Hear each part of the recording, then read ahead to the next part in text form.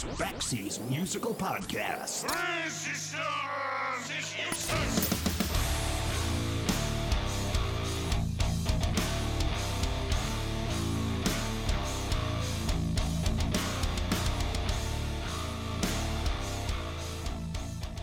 Hey, everybody, it's Bax, and welcome back to Baxi's Musical Podcast. My guest today is drummer, songwriter, author, educator, and the curator of the Post-Punk and Industrial Music Museum in Chicago, Illinois, Martin Atkins.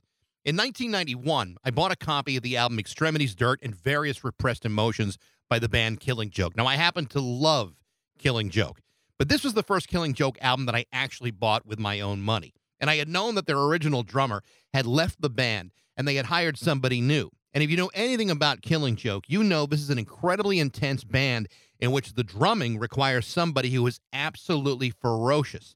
And the new drummer did not disappoint in the least. In fact, whoever that guy was a freaking beast.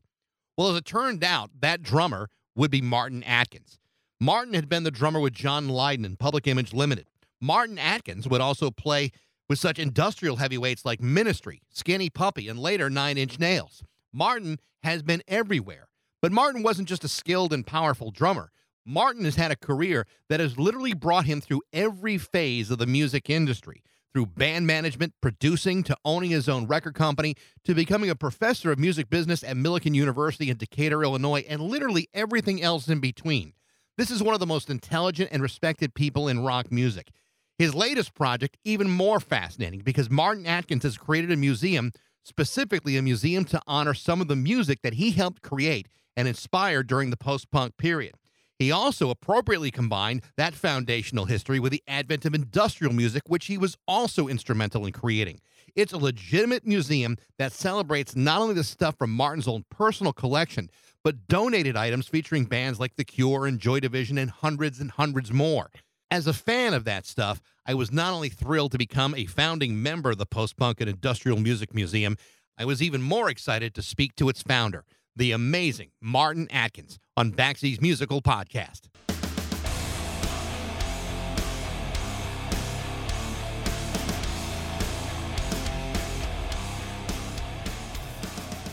How you doing? I'm all right.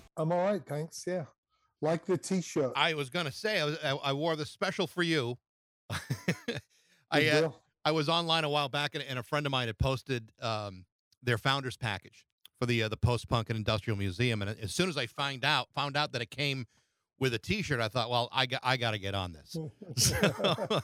So I'm delighted to be founder number 1098. Oh, excellent. So tell me about this. I mean, not only do I get the cool T-shirt, but I'm actually very excited about the idea of this of the museum. Tell me what made you start it. Well, it's a bunch of things. It's partially my ridiculous collection, which goes back to I think when I was 19 or 20, I couldn't believe that I was in this band with Johnny Rotten and we were doing the John Peel show or going to Paris, you know. So I kept a paper cup from the BBC. You know, I kept my ticket from the Paris Metro, the backstage pass, the hand-typed itinerary, blah, blah, blah, all of the stuff, you know, not knowing that all of that stuff from Paris would become Paris au Printemps. You know, that was my first gig with Pill. So I had my collection that then, you know, 5 years with Pill, Killing Joke, Ministry, Nine Inch Nails, Pigface. Then you throw in the fact that I started Invisible Records. We put out 350 albums so far. So I would have materials from Genesis, P-Orridge, Einstürzende Neubauten, Swans, you know, all of these releases that we did. And then I took all of these bands and more on tour. And then the pandemic hits. Right. So I would be doing Zooms. I'll go, well, why don't I do a Zoom about my time in Killing Joke? And I pull out a piece of scenery as a background. So I'm starting to pull things out of boxes. And then instead of starting the Martin Atkins Museum of Martin Atkins, which I'm sure some people would do something like that, I'm sure. But I said, well, how can I use this as a starting point that will be more interesting for me and for people who aren't totally into me, So then we announced the launch last April, and two ways for people to become a founder. One was to buy the founders pack, and thank you for doing that. Of course. And the other way was to suggest something that they would donate. And so the response has been, I mean, in every sense of the word, overwhelming. There's 10 packages over by my door right now. Some people, the donate option was intended for somebody who didn't have $125 to become a founder. But some people became founders and then sent a box of stuff and then sent another box of stuff. So some people became, well, one guy, Paulie, he stopped by with 30 T-shirts in 2 big bags after becoming a founder. And it's just like, well, hold on. There's something else going on here. This is more important to people than just having a place to put this. It really struck a chord with people. The more I was reading about it, and obviously I wanted to research a little bit more, knowing I was going to talk to you, and then, just being a fan of the music and of your work, all I could think of is it sounds like your house might have been this close to being on an episode of Hoarders, because it just sounded like there had to be so much stuff over so many years, and really fascinating stuff too. It's not just like you got a collection of of yogurt cups in the house. It's like this is real stuff. Well, yeah. I mean, you go back to the Mickey Mouse watch I bought at Disneyland in 1980. Like, all right, but then for the Flowers of Romance album with Public Image in 82, I heard all of these rhythms inside this watch. We put it on a floor tom-tom. Nick Launay, who did Kate Bush, Idols, and just did the music for Peaky Blinders on Netflix. He engineered this stuff, and so then I played drums to the sounds of this Mickey Mouse watch, and we've got that. We've got the signs from the dressing room door on American Bandstand. But then people have started to send me stuff.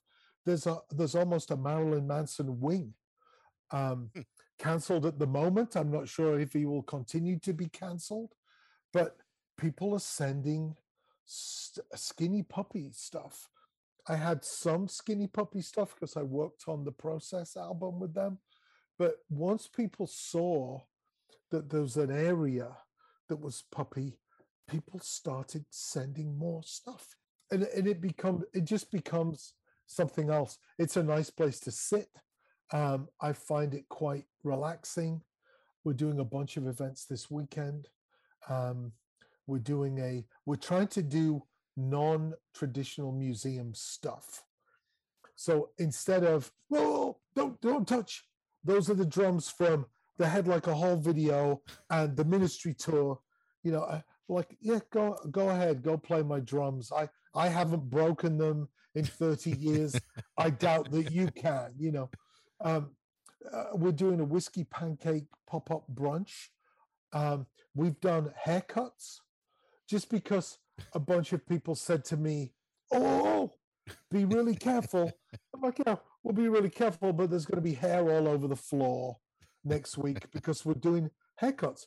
So I'm trying to, stumble my way through a post-punk approach to a museum, I love this idea because to me, post-punk and even industrial music to a greater extent too, I mean, there are genres of music that have an enormous amount of fans, but it seems to be an underserved genre when it starts talking about, the history of this music and, where it fits in culture. And, I'm of the age, I'm 56.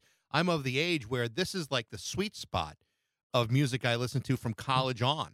And so it's, I'm so excited about the fact that this is a place that exists in Chicago, which, a city I've been through many, many times. I went to school up at Marquette in Milwaukee. I do know the city reasonably well. And to me, the idea of coming out and looking at this stuff and being and being a founder with a T-shirt, this is music that does need to really get a second look because it is a powerful music for a whole generation of people. Well, and it isn't just the music. A lot. I mean, of course, that's important. Um, there's all of these visual elements from the Ministry Cage tour. So I've got pieces of the Cage. Then I have pieces of the Cage that a band called Test Department borrowed, stole, whatever, and turned into instruments on stage for their tour. So we've got those instruments that they made. Then all of this screen printed, these backdrops that we would do for different tours, homemade T-shirts, hand screened album covers, sandpaper album covers, all of these different things that you can look around and go, okay, it kind of gives you a handle on a creative path, a process to make things happen in a very DIY way, without in a punk way, not asking for permission, Right. just doing it. And so what I like about the museum is, I like a lot of things about it, but that we're doing it in a post-punk industrial way. It's not like we've received a grant from the city and here it is, because that none of us have ever received grants from anybody. So, which is not to say that we don't want to pursue that stuff in the future, but this didn't start because somebody gave us permission. Right. It started because it was just an idea that resonated with people. I was hoping to get the PPIM catalog in the mail. I ordered that too, because I want to see some of the stuff that was in there. But of the things that you've received so far, what was the biggest surprise for you personally? I mean, there's been quite a few. There's some things that are surprising, and jarring is not the right word, but so for instance, somebody brought the skull from a Ministry mic stand from 1993, and it's in a lot of photographs, and that was like, okay, that's interesting. But then somebody sent me, we have the 2-inch tape of Burning Inside, the multi-track tape from Burning Inside, and that's cool. And like, what on earth are we doing with this? But we also have from 89 a reel of 2-inch tape, and it just says Martin and Bill, that's myself and Bill Rieflin, the two of us who did the Cage tour, unfinished drum track. Well, so Bill Rieflin is no longer with us, so now I have to, you can't just play these old tapes, you have to bake them in an oven professionally. So we have to do that, then pull the audio off, and then I get to sit in a room and listen to me. I don't know what the song is. Some things, if you say, oh, it's another version of this, I would know what it is. I have no recollection of this happening. Really? So I'm kind of, that's going to be strange, and hopefully it will be awesome, but so things like that. Somebody just sent me last week 16 copies of Alternative Press magazine that Jason Pettigrew, the senior editor of Alternative Press from back in the day, was like, "What? I don't even have these. How are you getting this stuff?"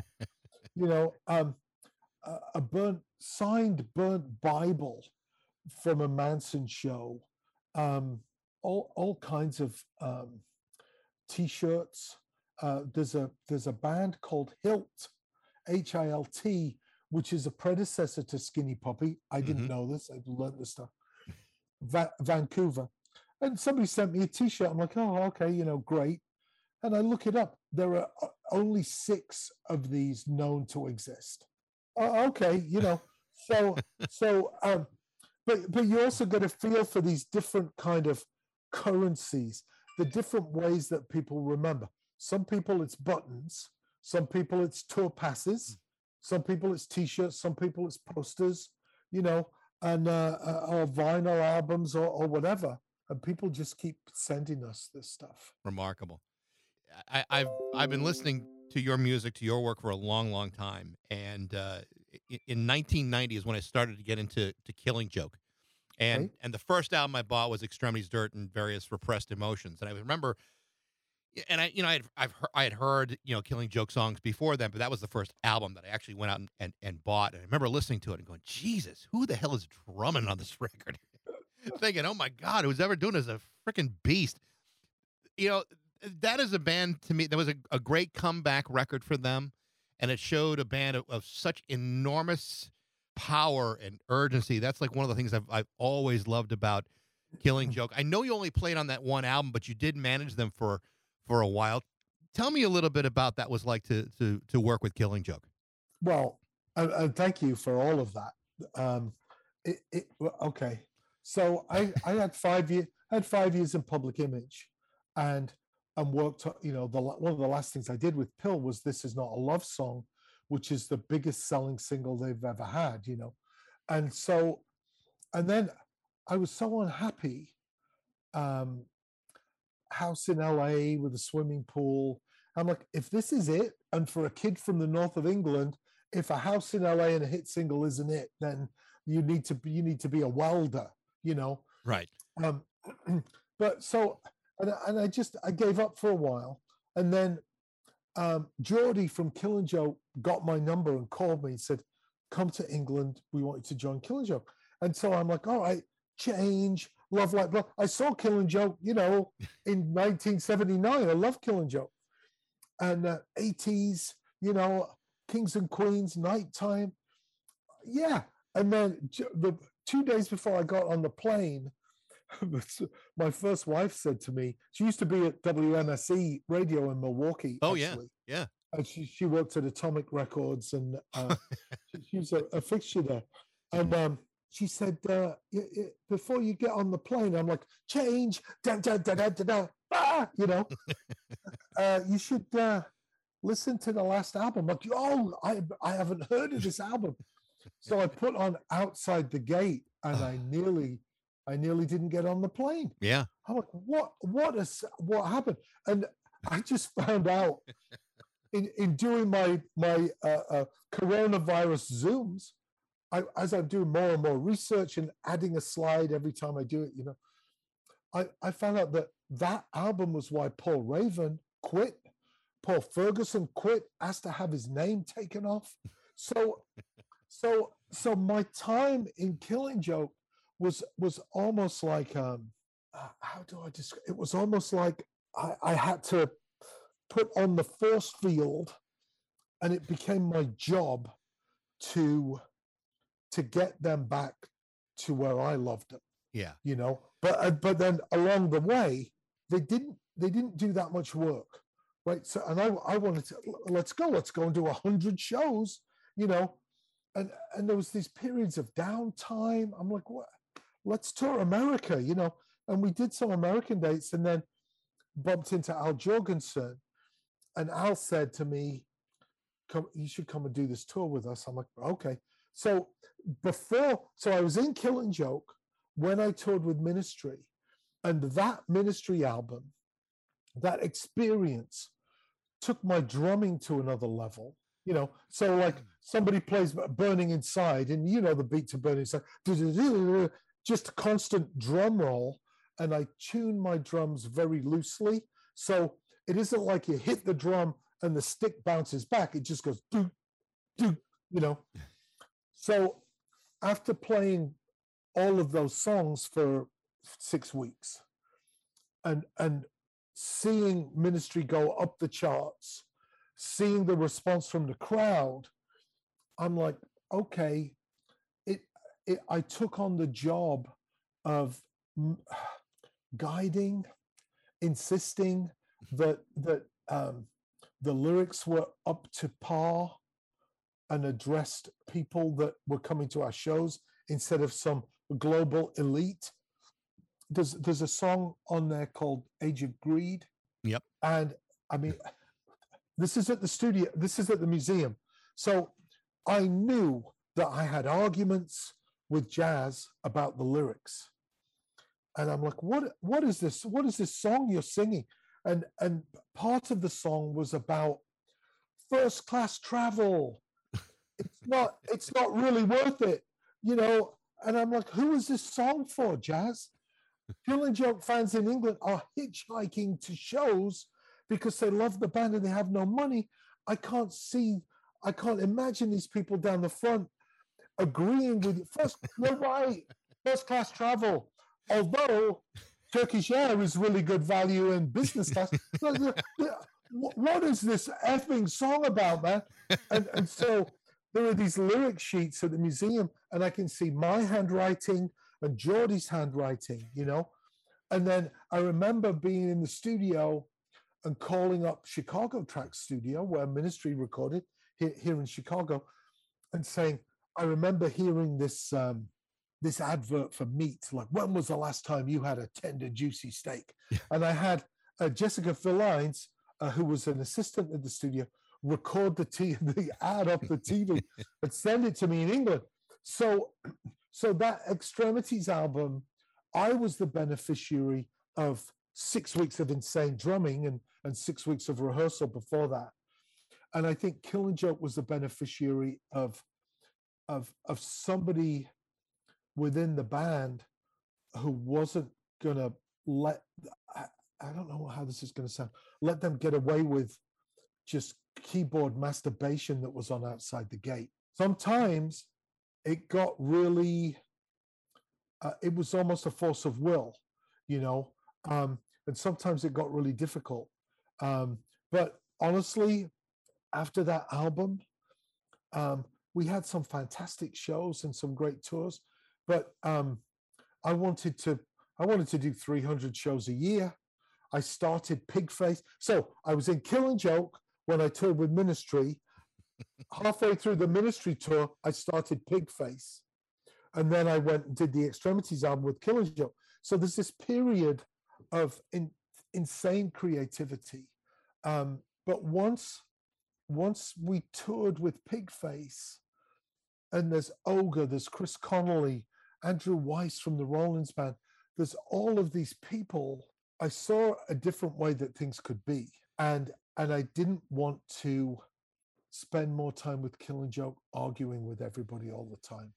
My sense of being a fan of theirs, and I watched the documentary that came out a couple of years ago, and you were in it. It does sound like this is not really the easiest band to be in. this has to be a lot of, not just a lot of work physically, but just a lot of work, maybe more so emotionally and intellectually than maybe anything else.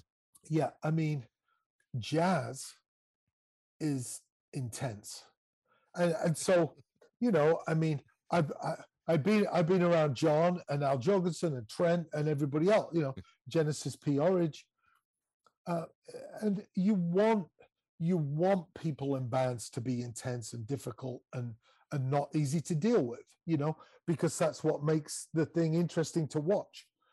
But yeah, I mean, Geordie is a phenomenon. I love Geordie's guitar playing. Lucky enough to be in a band with Keith Levine at his height.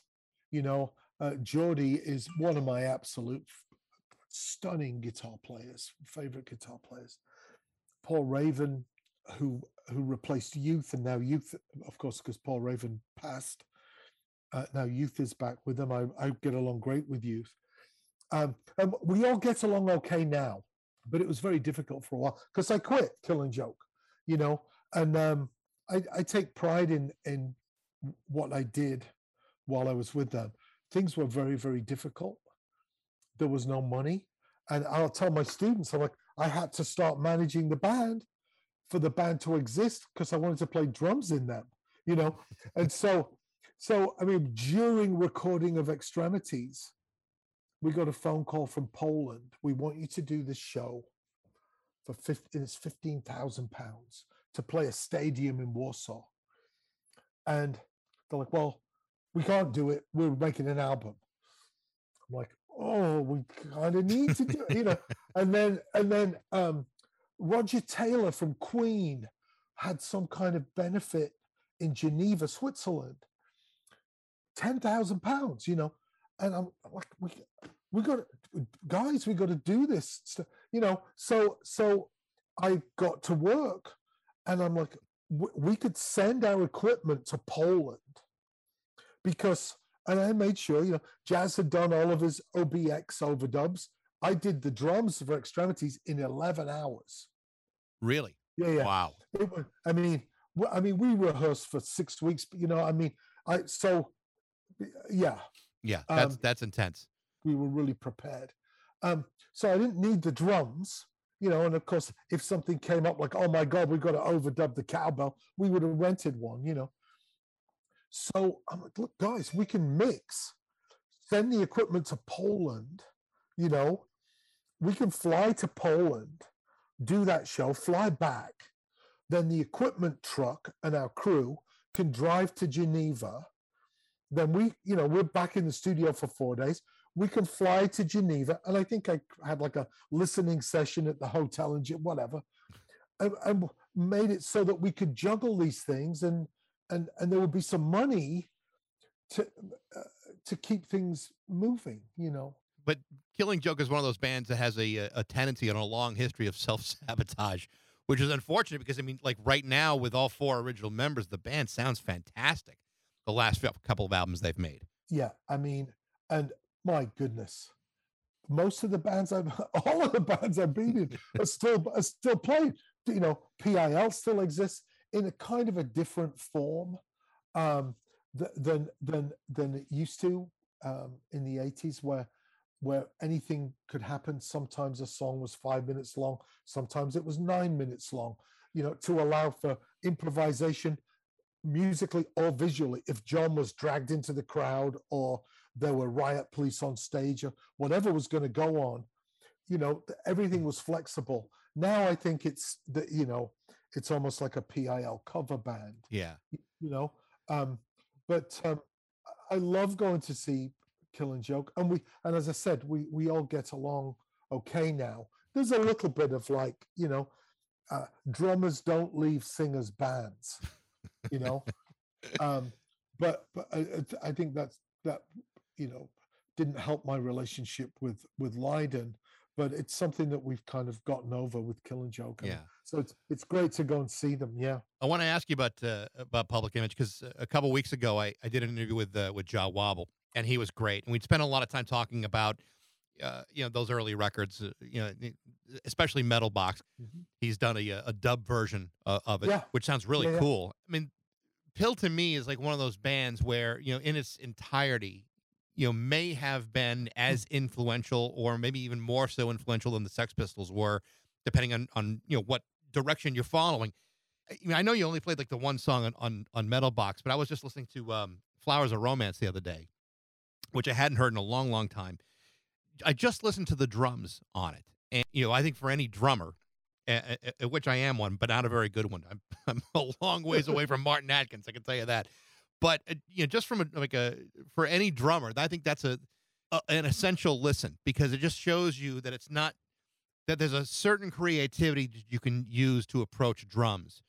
And in that case, it was like, you know, very different from anything you've ever heard before, much like the first 2 Pill albums. To me, that fits, even though it is probably not the most popular of that catalog. To me, it's a really important one. Yeah, I mean, I can just hear the creativity that's pouring out of you guys at that time. It's a really cool record. Thank you. So, I mean, so tell me about that experience, because, you know, obviously this is a band that could have gone in any number of directions. You know, very strong personalities. You know, Lydon is as in very much the way that Jazz Coleman is a strong personality, also came with pretty significant challenges too. Tell me about that experience of officially joining that band. Well, so I wasn't actually in the band when I did Flowers. You know, I joined after Metal Box. We did John Peel, Old Grey Whistle Test, Paris, the American tour, and then Keith fired me. And then they asked me to come and do some work. They called me a session drummer at the time, which is bullshit, because you would pay a session drummer. In fact, some journalist called me up like a year ago and said, "What? People said you were a session drummer, but you don't give session musicians writing credits." You know, and I co-wrote a bunch of that stuff. So it was a crazy time. We were in Studio 2 at the Townhouse in London, which is where Phil Collins recorded In the Air Tonight. So Yep. you're in one of the best sounding drum rooms in the world. Nick Launay was 10 weeks into his career, which is still going. He just did Idols, Peaky Blinders, Kate Bush, etc. Nick Cave, and it was me and him. So one of the things that used to really piss me off is, somebody would ask Keith Levine, "Tell me about Flowers," and he would tell them about Flowers. He kind of wasn't there. He was face down on the carpet, involved in whatever drugs he was involved with at the time. And it started with me and Nick.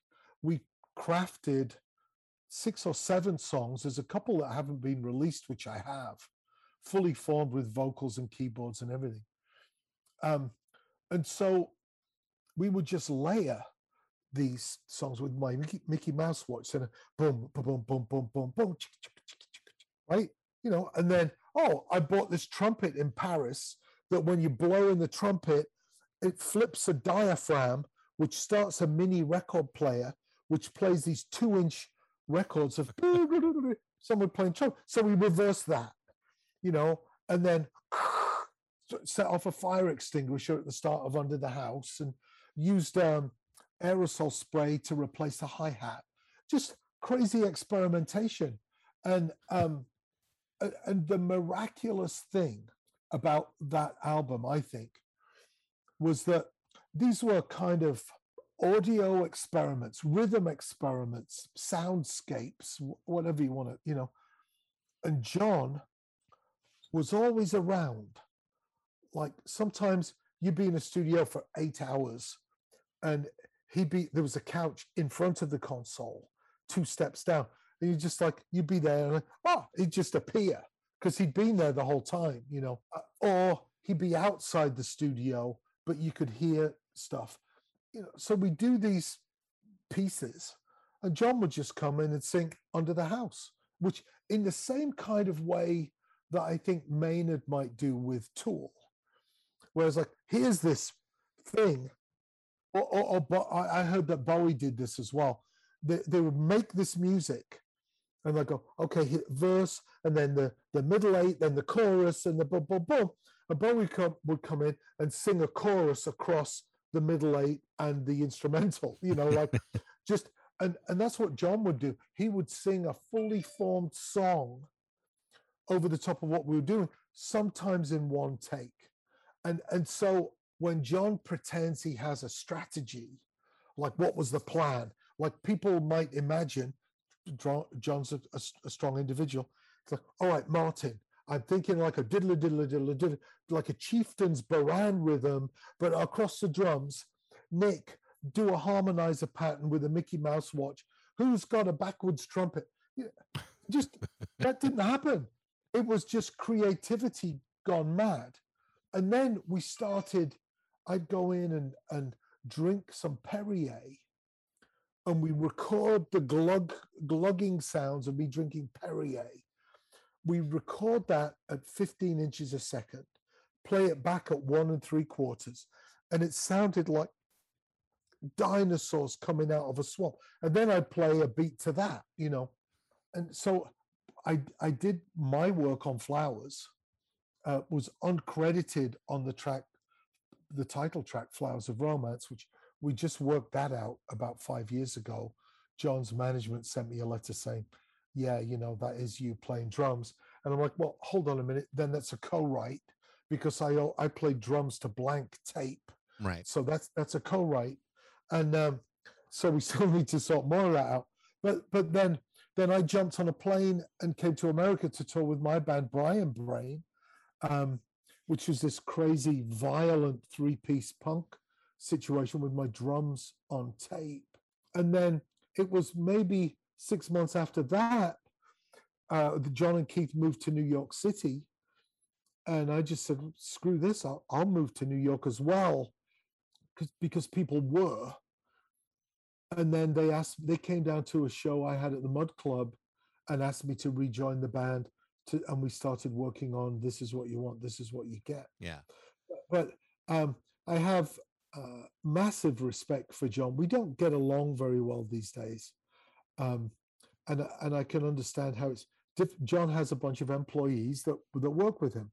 So I have never been an employee of John's, and I would tell him exactly, you know. Um, and that I understand that that's not always easy or desirable to be around. I get it. I seek that out with Pigface because I think it makes for a very interesting result. It would seem that after working with John and with Keith Levine and Jazz Coleman, that Al Jorgensen must have been a piece of cake to you. Well, it was.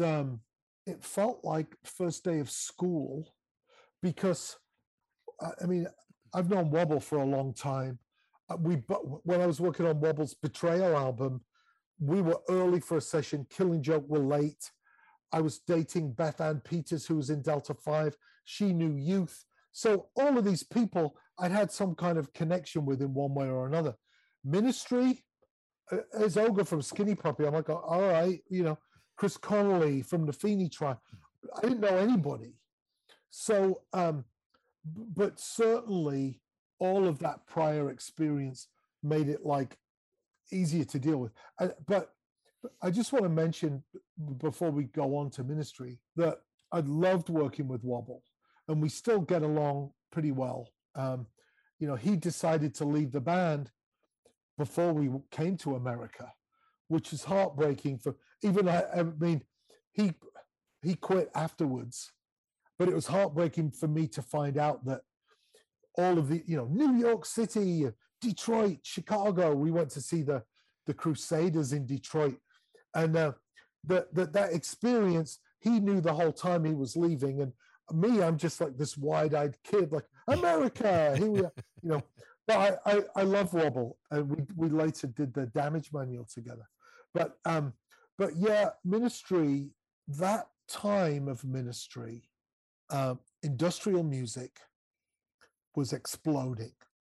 It was new.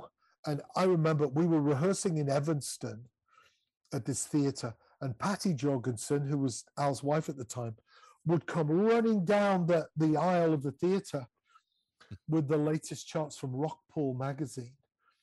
And it's kind of like a Xeroxed magazine almost. And surprised as anybody that Mind is a Terrible Thing was just going up and up and up the charts. And so it was like my experience with punk, I think, gave me the ability to see, like, hold on a minute, this genre is in its moment, and I as I describe it, we had a show in Denver followed by 2 nights off, and that as we came into the dressing room before the encore of the first show in Denver, the promoter just came in the room and said, $10,000 if you announce that you're playing tomorrow. And I just thought, well, this is ridiculous, like 200, who's going to, 200 people will show up, but like, well, yeah, okay, and that show sold out. And he did the same thing the next night. We ended up doing 3 sold out shows. And I remember saying to Al, I knocked on his hotel room door in Denver, and I said, I know that you've got like 6 weeks of my time, and then I'm back into Killing Joke, but I'll call them now. You want to just like, do you just want to keep this going? And he's like, oh, let me think about that. But within 2 weeks, I didn't want to have anything to.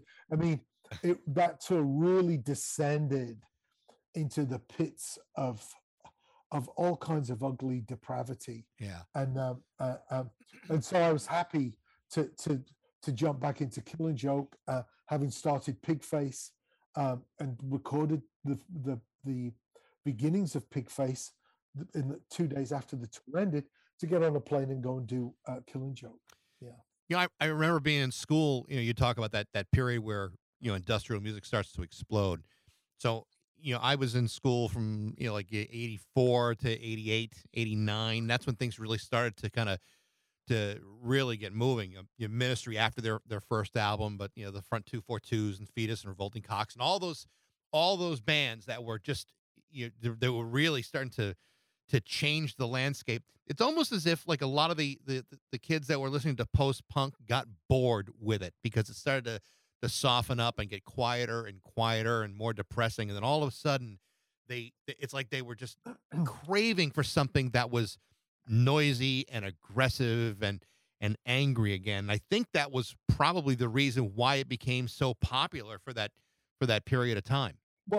And machinery. So Big Black, Steve Albini, that was drum machine driven. Yeah. That was the beginning of sampling and looping and hard repetitive beats and just a different feeling. Yeah. And man, yeah, Revolting Cocks, Wax Tracks, but Big Black were on Touch and Go Records, Jesus Lizard, then all the stuff just coming out of this crazy soup.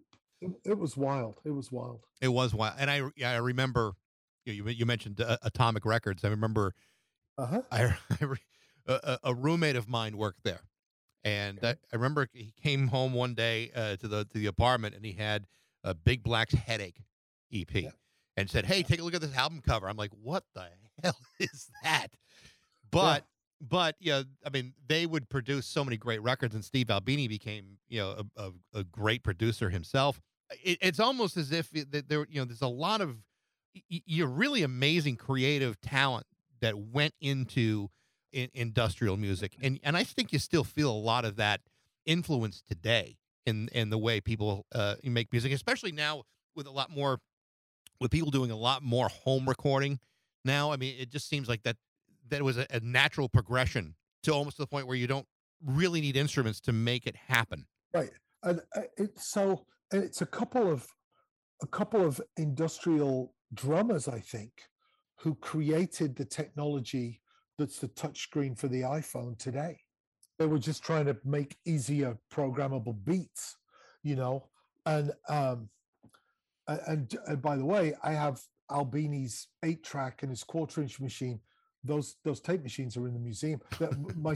They're in my working studio downstairs. Me and Jordy recorded 6 of the demos for Extremities at Albini's studio in Chicago. So I have those tapes and the machine that they were recorded on. So, yeah, the rest of your career, I mean, it's very diverse. I mean, it's not just about recording music and making music, but you've done everything from songwriting and merchandising to publishing, and then all of a sudden you get into education and teaching about the business of music. Right now, I still believe you're teaching it at Millikan. Yeah, Millikan University in Decatur. Yeah. Yeah. Tell me about how you got into teaching. Well, by accident. We were putting together these crazy tours, 2 buses, 5 bands, 20,000 promotional CDs, 80 to 100,000 promotional postcards, maybe 10 different designs with different partners and sponsors. And I heard about interns, that you could get interns and they would help, and in return you'd stop and show them stuff and they get a bit of an education. And so I went up to Columbia College Chicago and did a little bit of a presentation. This is what we're doing, this is what I've done, blah blah blah. And somebody actually said to me, Phyllis, I've forgotten her last name, when could you start? And I said, if you've got students, I can put them in my car now. I'm like 2 miles down the street, and I could start taking interns. And they're like, no, when could you start teaching? And I actually said, teaching what? Like, what are you talking about? And they said, well, teaching touring, because this is obviously your world. And I'm like, I've been in a band since I was 11 or 12, drumming since I was 9, and touring all my life. And I'm like, honestly, I thought the craziest thing I could do was say yes, So I remember I asked, like, well, when is the first class? Thinking I'd have like 6 months to prepare, and they're like, well, it's this Saturday. So I mean, in retrospect, obviously somebody had let them down. So right. I was like, I'm like, well, and how long is the class? Like thinking it would be like an hour. It's 7 hours on a Saturday. And I'm just like, and I just thought, and I said to them, look, if I can, in the same way that I logistically worked out Kill and Joke Extremities album with a break to play Poland and Geneva, I'm like, well, I'm in the middle of the beginning of a tour. And I looked at the schedule. I'm like, if I can replace the last 2 weeks with a practicum experience at the Metro with Pigface, then we've got a deal. And so I had 7 students come to the Metro at load in for Pigface.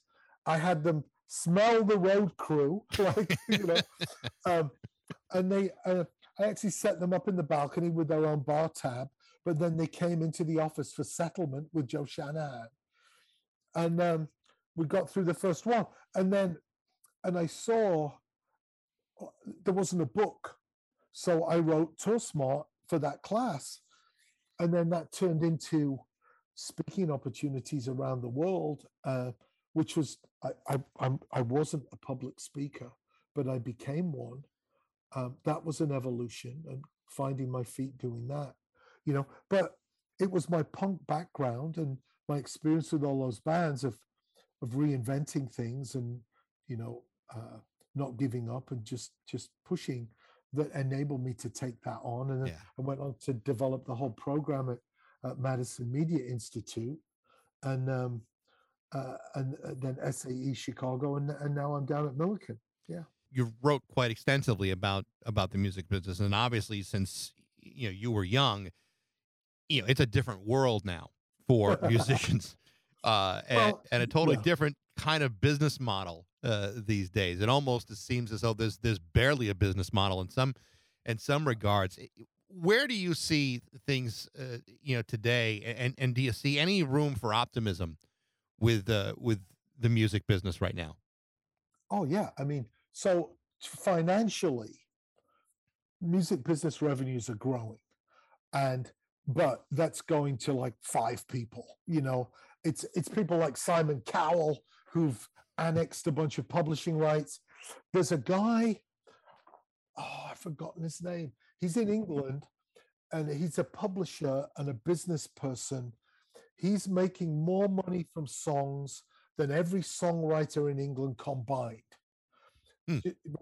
So there's some crappy stuff going on, but it's always been, if there's a common thread, you've always been up against it. You're always trying to differentiate from other people, and knowledge is power. Once I tell my students, hey, 70,000 songs were uploaded to Spotify yesterday, today, and tomorrow. And so if your pitch to me is like, you've written a great song, I'm like, fuck off. I assume 10,000 out of the 70,000 are pretty good, So if that's your plan, you're screwed before you start. But if you make, here's a single in a scratch and sniff Blueberry single sleeve, here's the download, but you get attention to the streams by having an object, I'll tell people, put a QR code on the side of a fish, then you get the animal rights people. This is inhumane. Some of the scales have been destroyed. But the fight and the problem is still the same as it's always been. And so you're working to make connections with people. You're working to overcome your own insecurities about your abilities and shyness and whatever else. But it's possible to make this work in a way that it didn't used to be, with things like Patreon, Indiegogo, Kickstarter, and there's a bunch of new little. Coffee is a new platform, which is the great thing about teaching this stuff, because one of my students just told me about Coffee, or this new platform to fund things. Mm-hmm. So the problems are the same, I think. And I think one of the main problems being people who are starting out, they're trying to succeed in the music business as it was in 1980. And it's like, no, you need 10 skills. Your ability to play bass isn't as important as you think it is. You can't be terrible at the bass, but you don't need to be amazing. You need to be pretty decent at 10 different things, and that includes screen printing, social media, driving a vehicle, geography, strategy, woodworking, maybe. I'm looking for someone to work in my studio that can also be a barista, because Dark Matter Coffee gave me a $6,000 espresso machine. So that's part of the job description for a potential engineer in my studio. So that's how the world is now. What are the 5 things that you bring to the table? And I think that making your way in the music business, it's a very powerful way to get the skills to succeed in any other business. And that's good advice for anything. I mean, to have that kind of diversity in your skill set, or to work on things to get yourself prepared for a career in really any occupation. Well, I think we've all developed this attitude, because Martin King from Test Department is coming in to talk at the museum tomorrow. And I remember there was a Test Department tour. I don't know where we were, Memphis or somewhere, Nashville. And we actually thought the venue had been broken into and trashed. But the promoter, who wasn't really a promoter, had just left and forgotten to lock the door. And so the sound system wasn't working very well. So our sound guy kind of rewired the sound system to make the best out of it. Everybody in the band kind of swept up, because if the show didn't happen, or if it happened badly, we wouldn't have sold as many T-shirts. Maybe some people would have not shown up, or shown up and gone, well, screw this. It looks like the club's been in a tornado. And so you just get used to, oh, the show's being canceled. Well, we'll go 200 miles. We'll book a show with 1 day's notice at this other place. You develop the skill set that increases your chances of succeeding or surviving and getting across to the other side of the raging river. And that gives you a level of confidence that makes you attractive to any employer in any field. I can't wait to the next time I'm in Chicago, because there's a field trip waiting, and I can't wait to take a look around. And if I can get to play your drums badly, mind you, that'd be a real thrill. Of course. When you have a trip, make sure you let me know. And we're appointment only. But Okay. Anybody coming in from out of state, I always make an effort to we're doing something this afternoon. We're doing something. Yeah.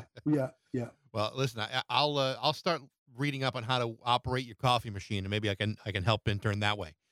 There we go. Okay. Good deal. Martin, it's Good deal. it's great to talk to you. Real pleasure. I've been a big fan for a long, long time. So thank you. Thank you. It's nice to talk to you. Take care, Martin. Thank you. Yeah. Bye. The Post-Punk and Industrial Music Museum is now open in Chicago. You can find out more on Martin's website and on Facebook. Thanks for listening. I hope you enjoyed it. Feel free to like it, share it, tell all your friends about it. You can email me at bax@rock102.com. I'd love to know what you think. And thanks again for listening to Baxi's Musical Podcast.